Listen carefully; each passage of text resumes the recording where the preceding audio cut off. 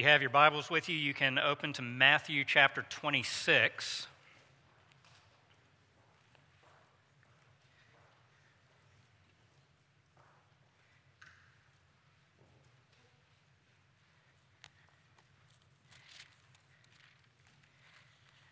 Matthew 26, 26 through 29. We'll come here in just a minute. And then if you can, hold your place in Matthew and maybe stick another finger or a pen or something like that in Isaiah 25.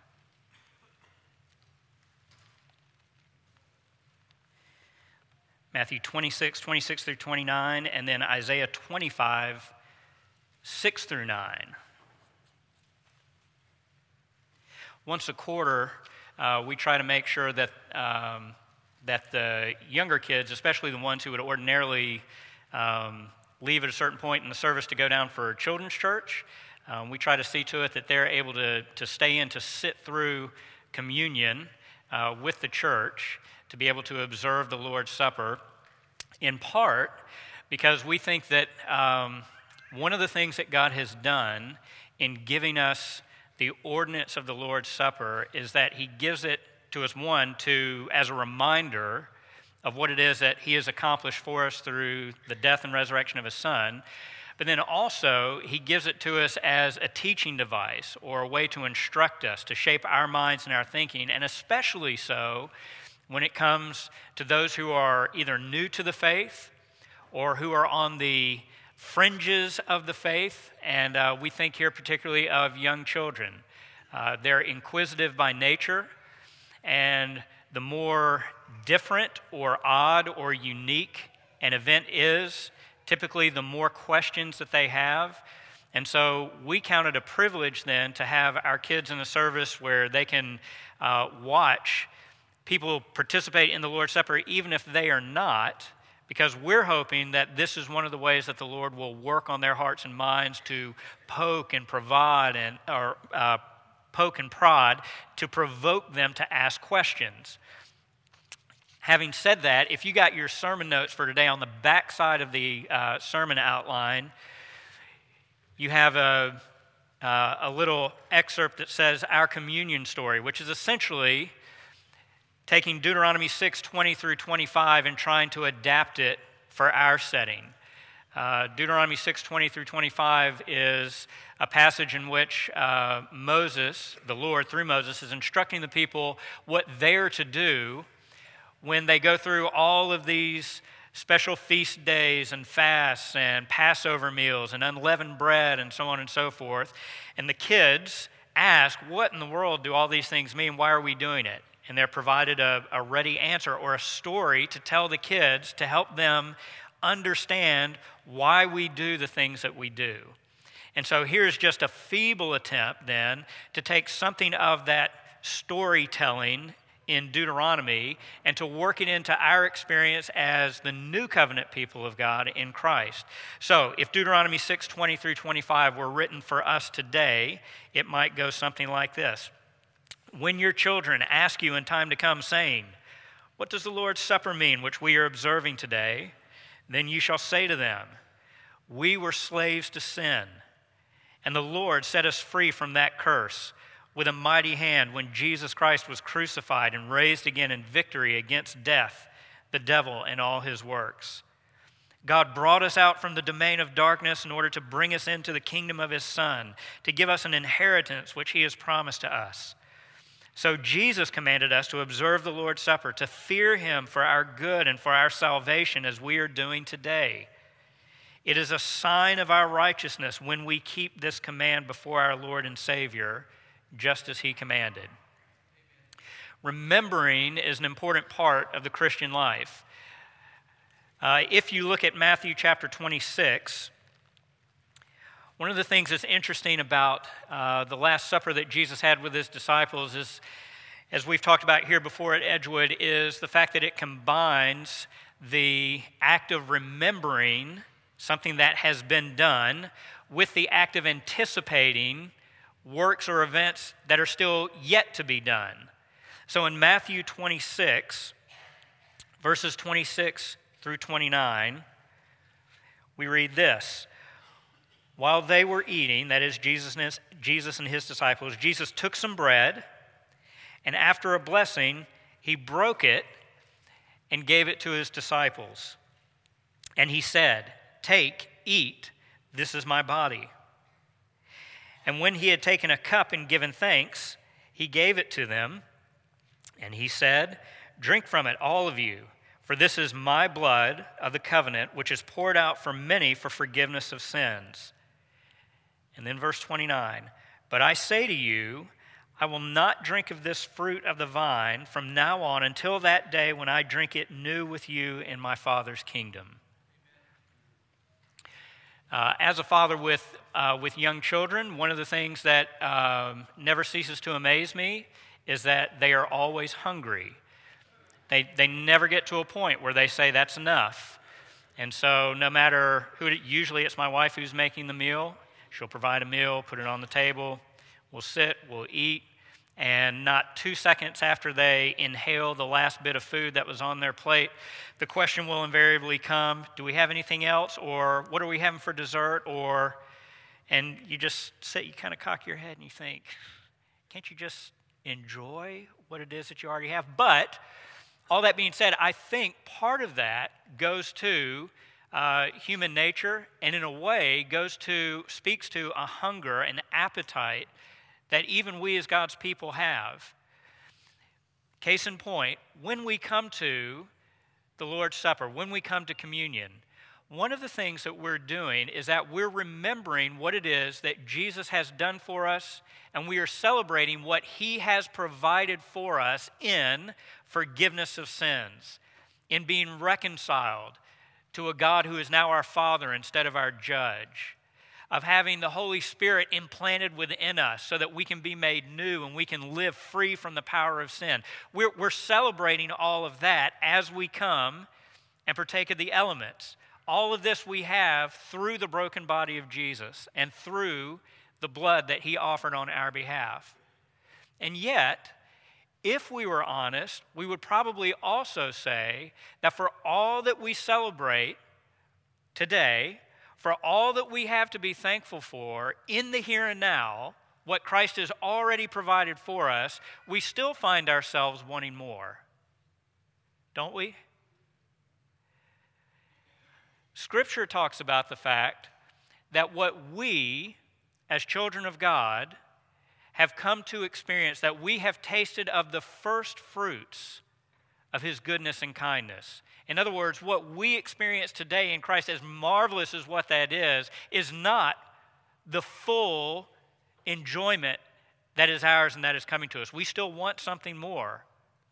So notice that here Jesus says in Matthew 26, when he is having this last meal with his disciples, probably a Passover meal, he offers the bread and he offers the wine. And he says, these things represent what I am doing for you in order to make forgiveness possible, in order to pay for your sins. But then he adds to that, and I won't do this again with you until we're doing it in the kingdom of my Father. Meaning Jesus intentionally holds something out to the disciples to say, there's more coming, just not yet. Amen. So, Isaiah 25. Tell me if this is not what Jesus has in mind when he talks about drinking this cup, this wine again, but not until his Father's kingdom. Isaiah 25, verses 6 through 9.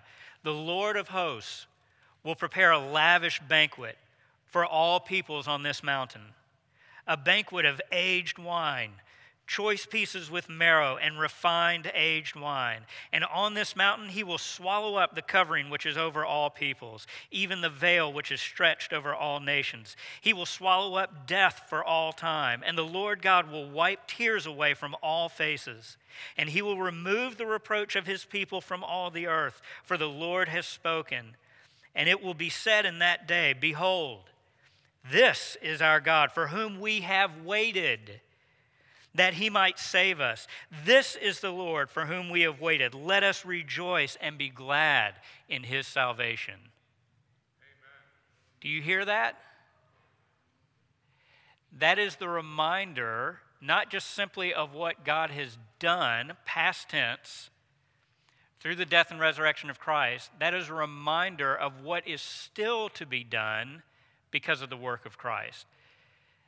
That coming and taking a piece of bread and taking a little bit of juice or wine, that putting it on the tongue, tasting it, even that is supposed to remind us that we're wanting to taste, we're wanting to eat, we're wanting to feast even more on the goodness and the kindness of God. And God in His Word comes alongside of this observance and He says, you will. You will. If you're tasting of this now, you will certainly feed completely in the future. So before we go to a time of prayer and before we actually observe this ordinance of the Lord's Supper, we want to remind you of a couple things. One, we are glad to have children in here with us, but because this is very much a covenant meal, as it were, we would ask that only those who have come to know Christ as their Lord and Savior would actually participate in this. Parents, if you want to bring your children up with you so that they can walk with you and watch you partake of the elements, that is fantastic. We would encourage you to do so.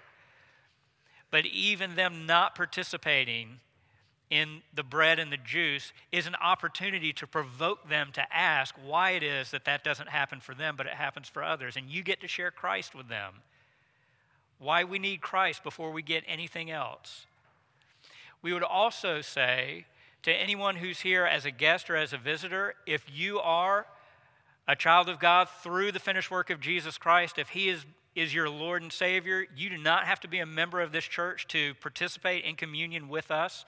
We would welcome you to share in the Lord's Supper with us as a brother or sister in Christ.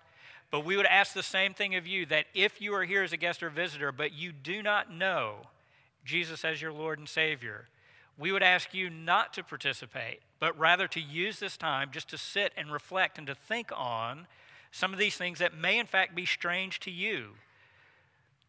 And let the strangeness or the oddity of those things even arouse your curiosity and provoke you to ask meaningful questions about what you see happening in front of you today. So I'm going to ask the deacons and the elders if they would come forward and stand at their stations. I'm going to have a word of prayer with us. And then once I have prayed, we'll have deacons that move up the rows by sections. Each row will take a turn coming up to take a piece of bread and to take some of the juice that they'll take the bread and dip it into the juice. You'll be able to partake of the elements that way, and then you'll return to your seat. If there is anyone who can't make their way up to the front, if you can just simply raise your hand, we will see you and we will bring it to you so that you can participate as well. So bow with me in prayer. Father, as we come and as we take part in this practice that you, through your Son, have ordained for us, we do this as an act of faith and obedience because you have commanded us to do this. We obey because we believe that Jesus Christ died for our sin, that He was buried, that He was raised again on the third day according to the Scriptures, that He lives exalted, seated at your right hand, ruling and reigning and waiting to set up His kingdom in full here on earth. We come not as perfect people, but we come as forgiven and redeemed sinners who need to take advantage of your mercy and your compassion every day that we wake up. Thank you that every morning you have new mercies waiting for us. Thank you that you have more mercy than we have sin coursing through our veins. We ask now that as we participate in this solemn act, that you would impress upon our minds the sobriety of what it is that we do, being thankful for the costly gift that has been given to us, and that also you would make us eager to see even more clearly and more fully all that it is that you have in store for us through Christ. And it's in His name we pray. Amen.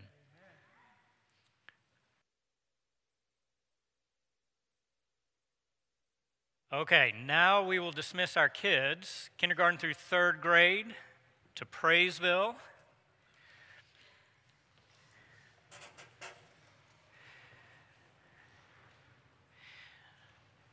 They'll meet in the lobby in the back, and leaders will take them downstairs to the children's wing, which is where parents can find their kids after the service. Parents, please find your kids after the service, okay? If you have your Bibles, turn to Isaiah again, this time chapter 57.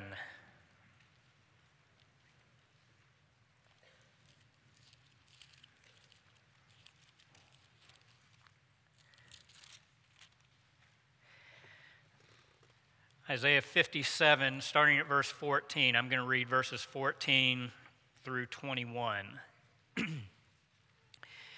I'm reading from New American Standard in case it might sound a little different from yours. Isaiah 57, 14 through 21. And it will be said, build up, prepare the way, remove every obstacle out of the way of my people. For thus says the high and exalted one, who lives forever, whose name is holy. I dwell on a high and holy place, and also with the contrite and lowly of spirit, in order to revive the spirit of the lowly, and to revive the heart of the contrite. For I will not contend forever, nor will I always be angry. For the spirit would grow faint before me, and the breath of those whom I have made.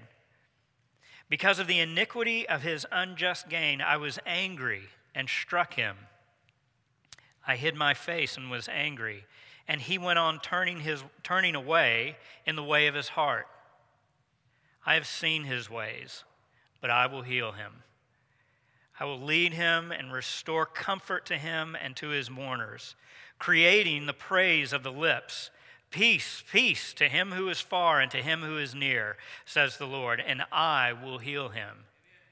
But the wicked are like the tossing sea, for it cannot be quiet, and its waters toss up refuse and mud. There is no peace, says my God, for the wicked. Let's pray. Father, we ask that as your word goes forth now, that it will not return empty, but that it would accomplish all that you have intended to do here in our midst this morning. We ask that this passage of Scripture would comfort those who need comfort, that it would unsettle those who are too comfortable. Father, we ask that the words of my mouth and the meditation of our hearts be acceptable in your sight, our rock and our Redeemer. We pray this through the name of your Son, Christ. Amen. On Wednesday nights, we've been working our way through the book of Isaiah in a men's Bible study. This was one of the passages that we hit, I think maybe 2 weeks ago, and it just kind of grabbed hold of me. And so here we are. I'm going to throw it in front of you and hope that it grabs you as well.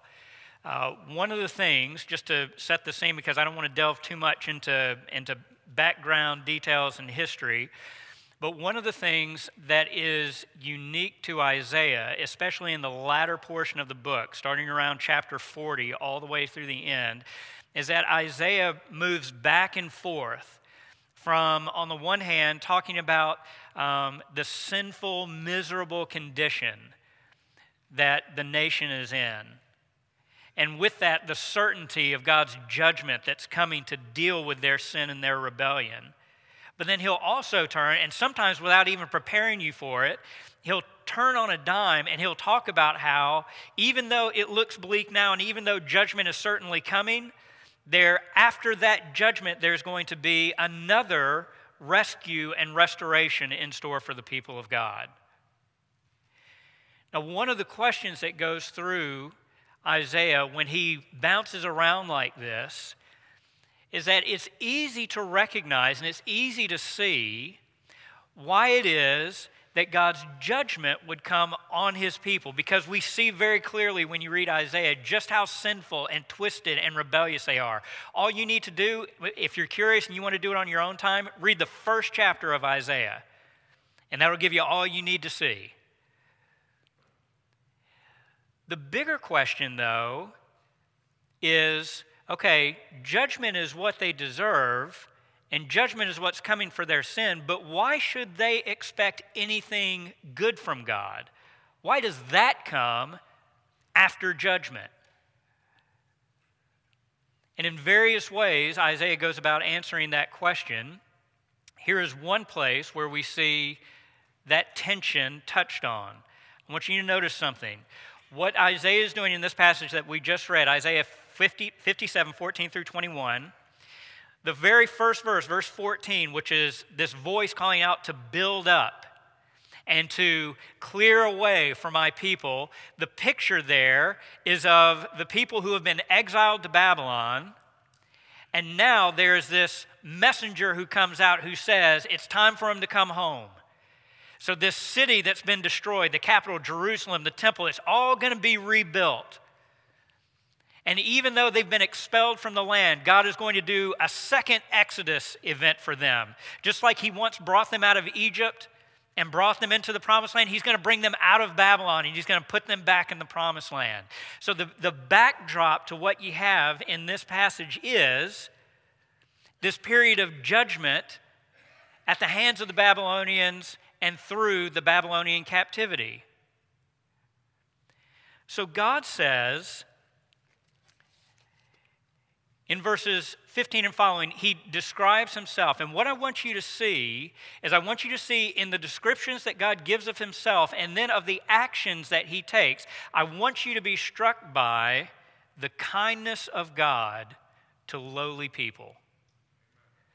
The kindness of God to lowly people. So, point number one, the kindness of God in coming to the lowly. The kindness of God in coming to the lowly.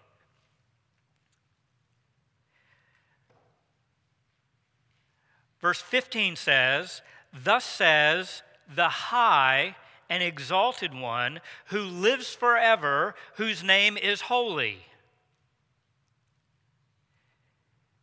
He is high and holy. Where does a high and holy God live?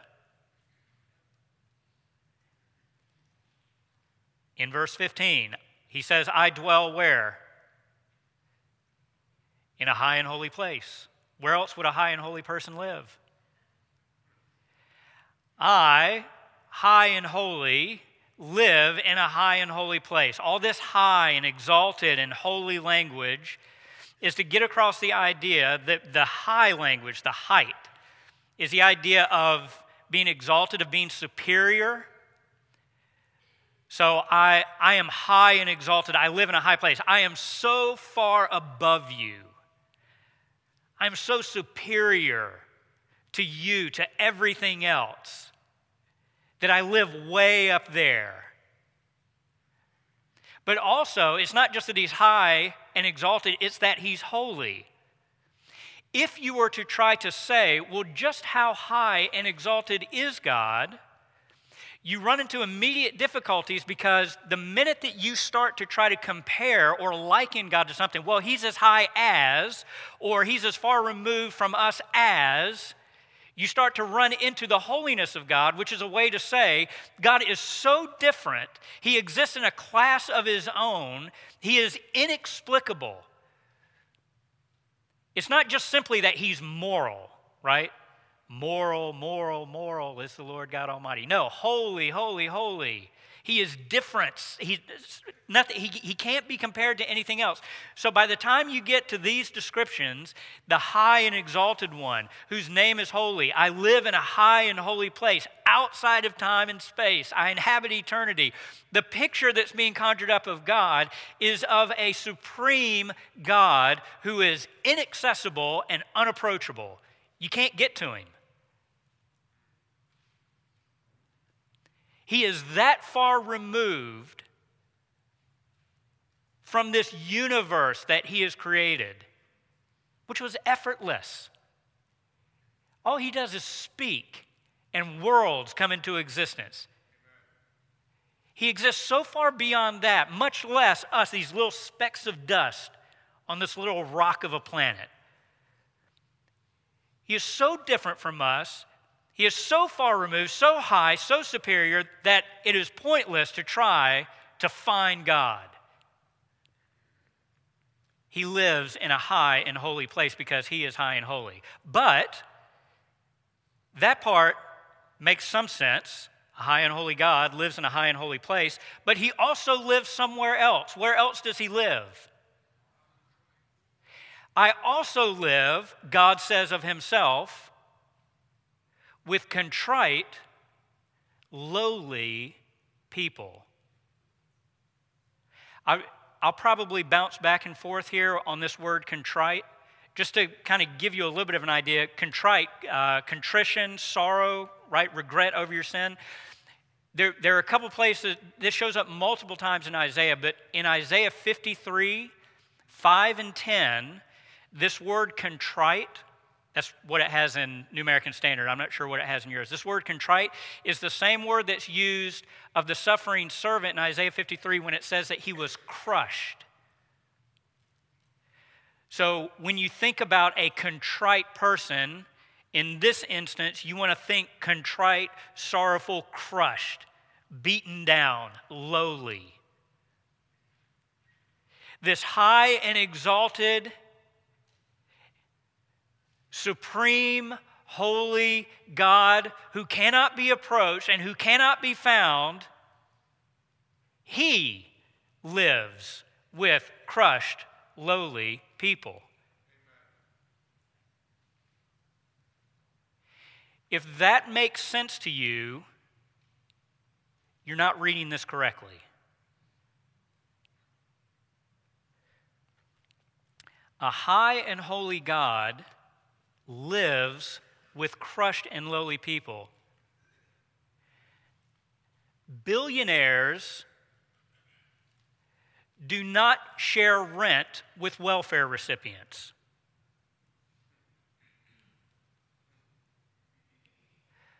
The CEO of a Fortune 500 company does not live under a bridge.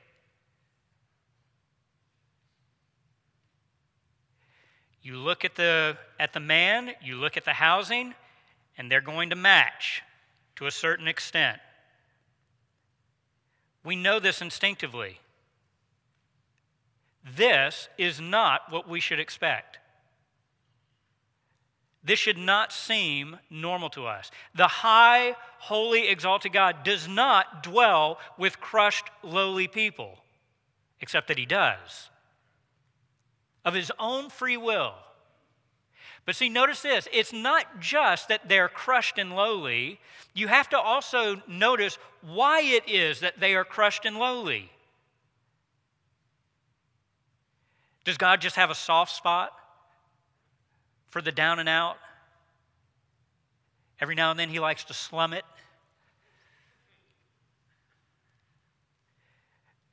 No. Verse 16. He dwells with the crushed and lowly so that he can revive them. He's doing it for them. Why would they need to be revived? Why are the crushed and lowly in such a desperate situation? What does it say in verse 16? For I will not contend forever, nor will I always be angry, for the spirit would grow faint before me and the breath of those whom I have made. The point is simply this. These people are made low by God's judgment on their sin. These are not people who have just suffered accidental misfortune. These are not people who just make a bad decision, things don't go their way. These are people who have been made sorrowful, who have been made contrite, who have been crushed and made low because of their sin. The righteous anger of God has dealt with, has visited them in their sin, and it's under the weight of his heavy hand that they are pressed and pushed low.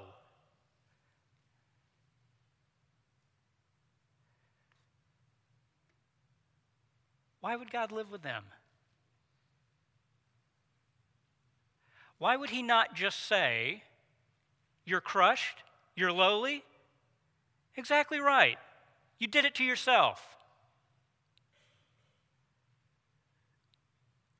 Instead, God comes to the crushed and lowly, and he takes up residence with them. No one else can find God unless you count as crushed and lowly.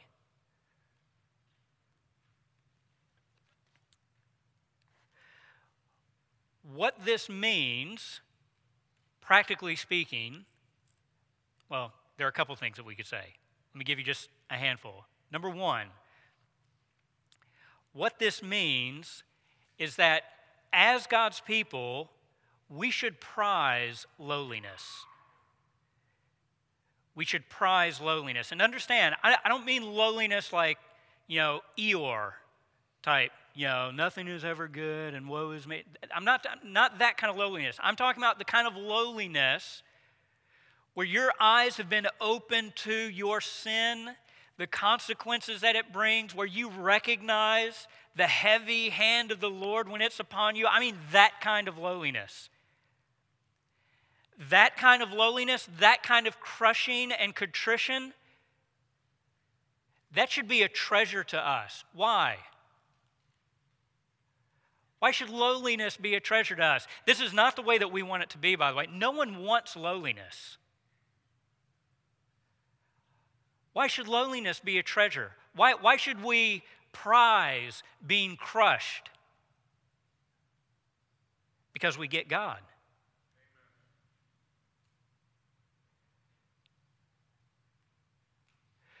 We should prize lowliness because God prizes the lowly. Which also means then, closely connected with this, there is no way that we see God without also seeing our sin. There is no way that we see God without also seeing our sin. No one can claim to know God and not know that they are totally unworthy sinners. No one can.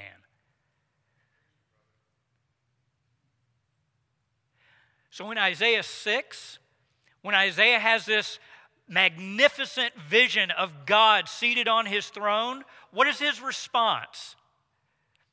Is it, oh my goodness, if only the guys back home could see what I see? He sees God seated on his throne. He hears the angelic beings calling out the holiness of God, and his initial response is, woe is me, I am undone. I am a man of unclean lips, and I dwell among a people of unclean lips. Does that ever strike you? That he sees God and simultaneously sees how sinful he is?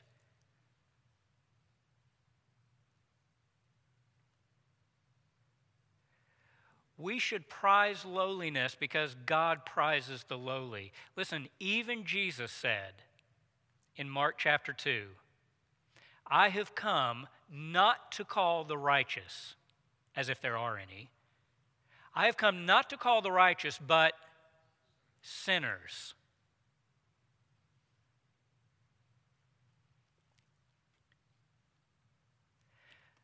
So it is unbelievably kind that a high and holy God would dwell with people who have been crushed and made low by their own sin, suffering the just consequences that have come their way. And that God would come and say, the way that I am going to restore you, the way that I'm going to revive you, notice, is I am going to freely just withdraw my anger. Not because his anger has been spent. You haven't paid up in full. I haven't paid up in full. He withdraws his anger as a sheer act of grace and mercy. And we would say he withdraws his anger to pour it out fully on Christ later. But it's even more absurd than that. Number two, it's not just that God shows himself kind by coming to lowly people. God shows himself kind by making lowly people.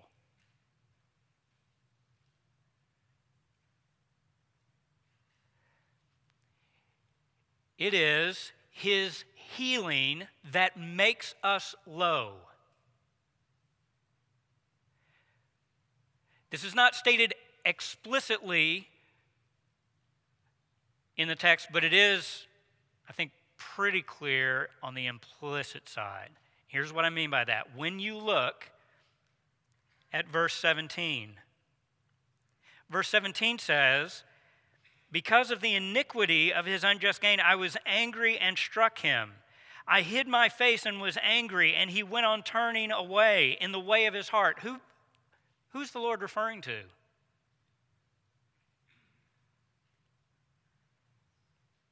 This is a big question. You have to answer this one correctly. Who is the Lord talking about that he was angry with? That they kept turning after their own way, stubbornly, following the ways of their own hearts. Who's he talking about? He's talking about his people. He's talking about the very people that a couple verses earlier he has just called lowly and contrite. Here's the big question. How in the world can you call these people lowly and contrite, sorrowful over their sin, and then as you review their history say, when I looked and when I watched them, I didn't find sorrow or contrition or lowliness. I didn't find grieving over sin. I found stiff-necked, rebellious, hard-hearted people who persisted in their way. Those two things don't line up.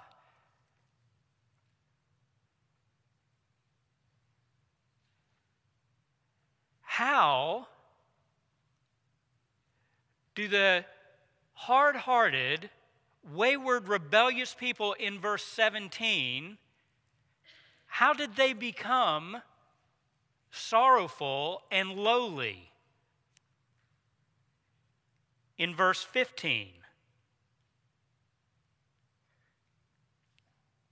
you get the answer in verse 18.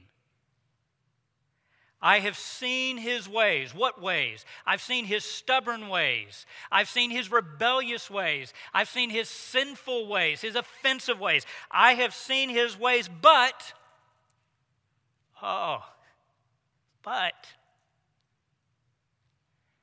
I will heal him. Which means that even the people who are brought to sorrow over their sin are made sorrowful by a kind act of the Lord. Because if the Lord would ever leave any of us to our own devices, we would continue in sin. Our bent, our nature, from the time that we draw our first breath, David even says from the time of conception, we have a hunger and a delight in sin bred into us. And anyone who goes his own way continues to go and chase after sin.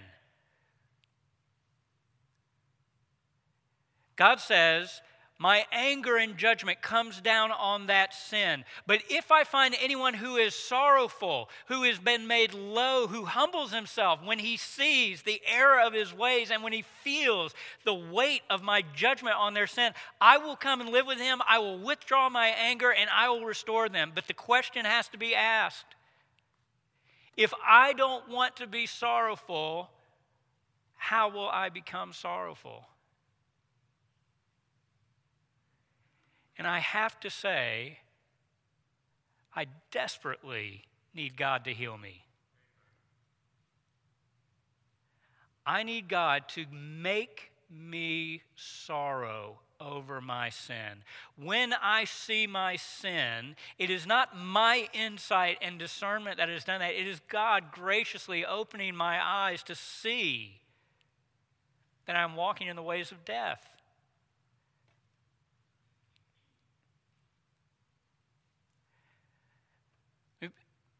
Make a couple points of application here before I go to our last point.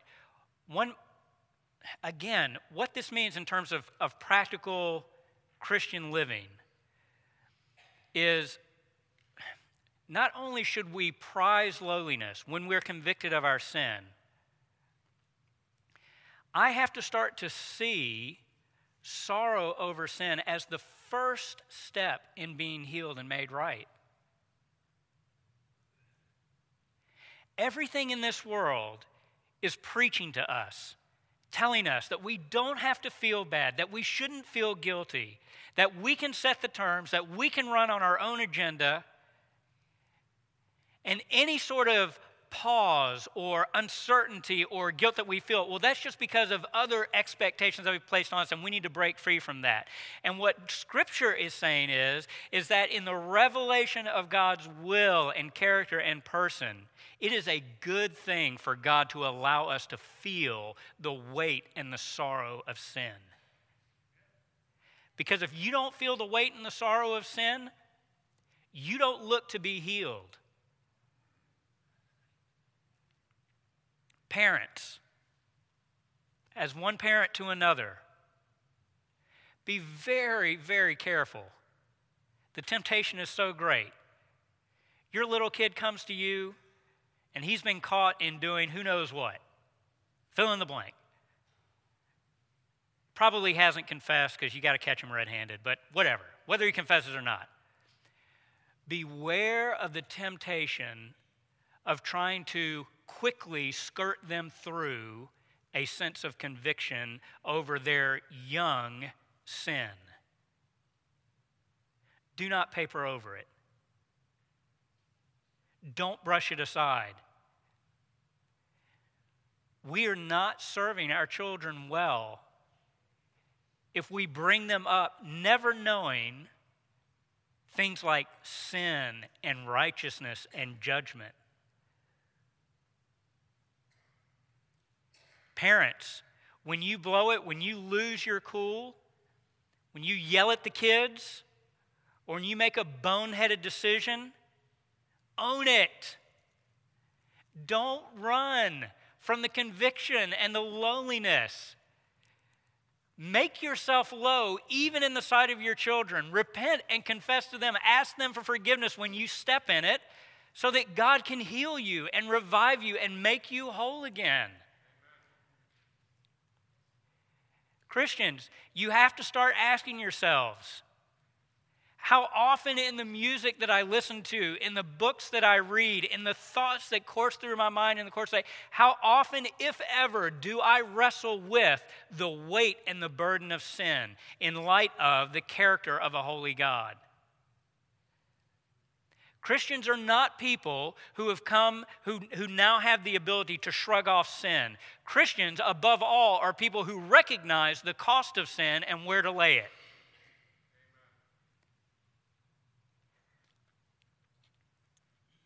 And ultimately, here's the point that we need to end on. It's not just simply that it's His healing that makes us low. He takes rebellious, sinful people, and He heals us so that we can grieve rightly over sin. In addition to that, He also creates the praise that then comes on our lips. Verse 18 and 19. I have seen His ways, but I will heal him. I will lead him and restore comfort to him and to his mourners, creating the praise of the lips.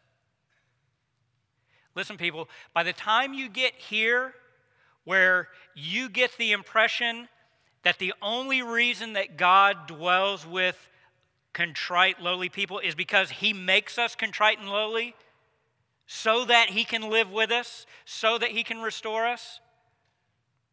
And then you come on the other side of it and you say, well, even for the people who are contrite and lowly, who have something to sing about, even their praise is what he creates. What should be running through our heads is what Paul says. All things are from him and through him and to him.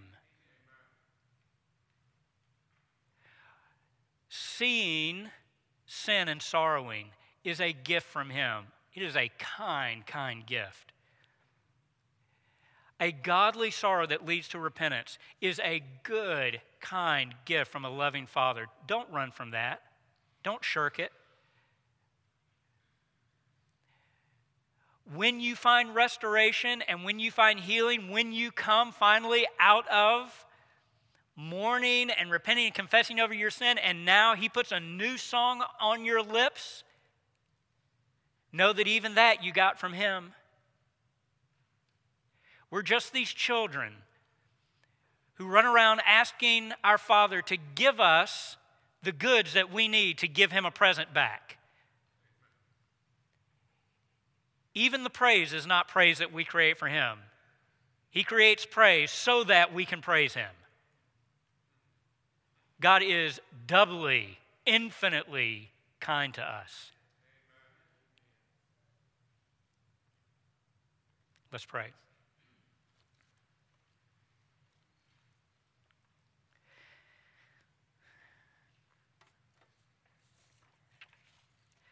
Father, to the degree that we are comfortable in our sin, either by rationalizing or justifying or trying to pin the blame on others, help us to remember that it is your kindness that leads us to repentance so that we would find life. That it's in sorrowing over sin, the sin that we still battle with and wrestle with, that enables us to find joy and singing and laughter when we experience the fullness of your kindness and your forgiveness. Father, I pray for this body of believers here at Edgewood. I ask that for each and every one of us, individually, as families, as a corporate body, that you would give us a desire to see a God-honoring lowliness of spirit, who recognizes how small we are and how pitiful we are because of our own waywardness and sin, but that we would revel in and delight in the greatness that has been poured out on us because of being made future heirs of your kingdom through Christ. Father, if it's necessary even today, would you make us sorrowful so that we can rejoice? Cause us to hate sin and to turn from it. Cause us to find you even in the low times of life. And to trust that even in those low times, that even that is a gift that you use to extend your presence to us. We ask all of this in the name of Jesus Christ, our Lord and Savior. Amen. Andy is going to come and lead us with a closing song. If you are here and you perhaps don't know what it even means to begin to deal with or see or recognize your sin, I would love to talk with you. After everything is said and done, I'll be at the door as people are heading out. You can wait in here, and I'll come back into the sanctuary. I'll sit and talk with you about whatever you want for as long as you want. Or if you do see, your eyes have been opened maybe for the first time, and you don't see how it is that you can be brought out of this despondency now that you've seen your sin, I would love to talk to you and tell you about the joy that the Lord offers to forgiven people.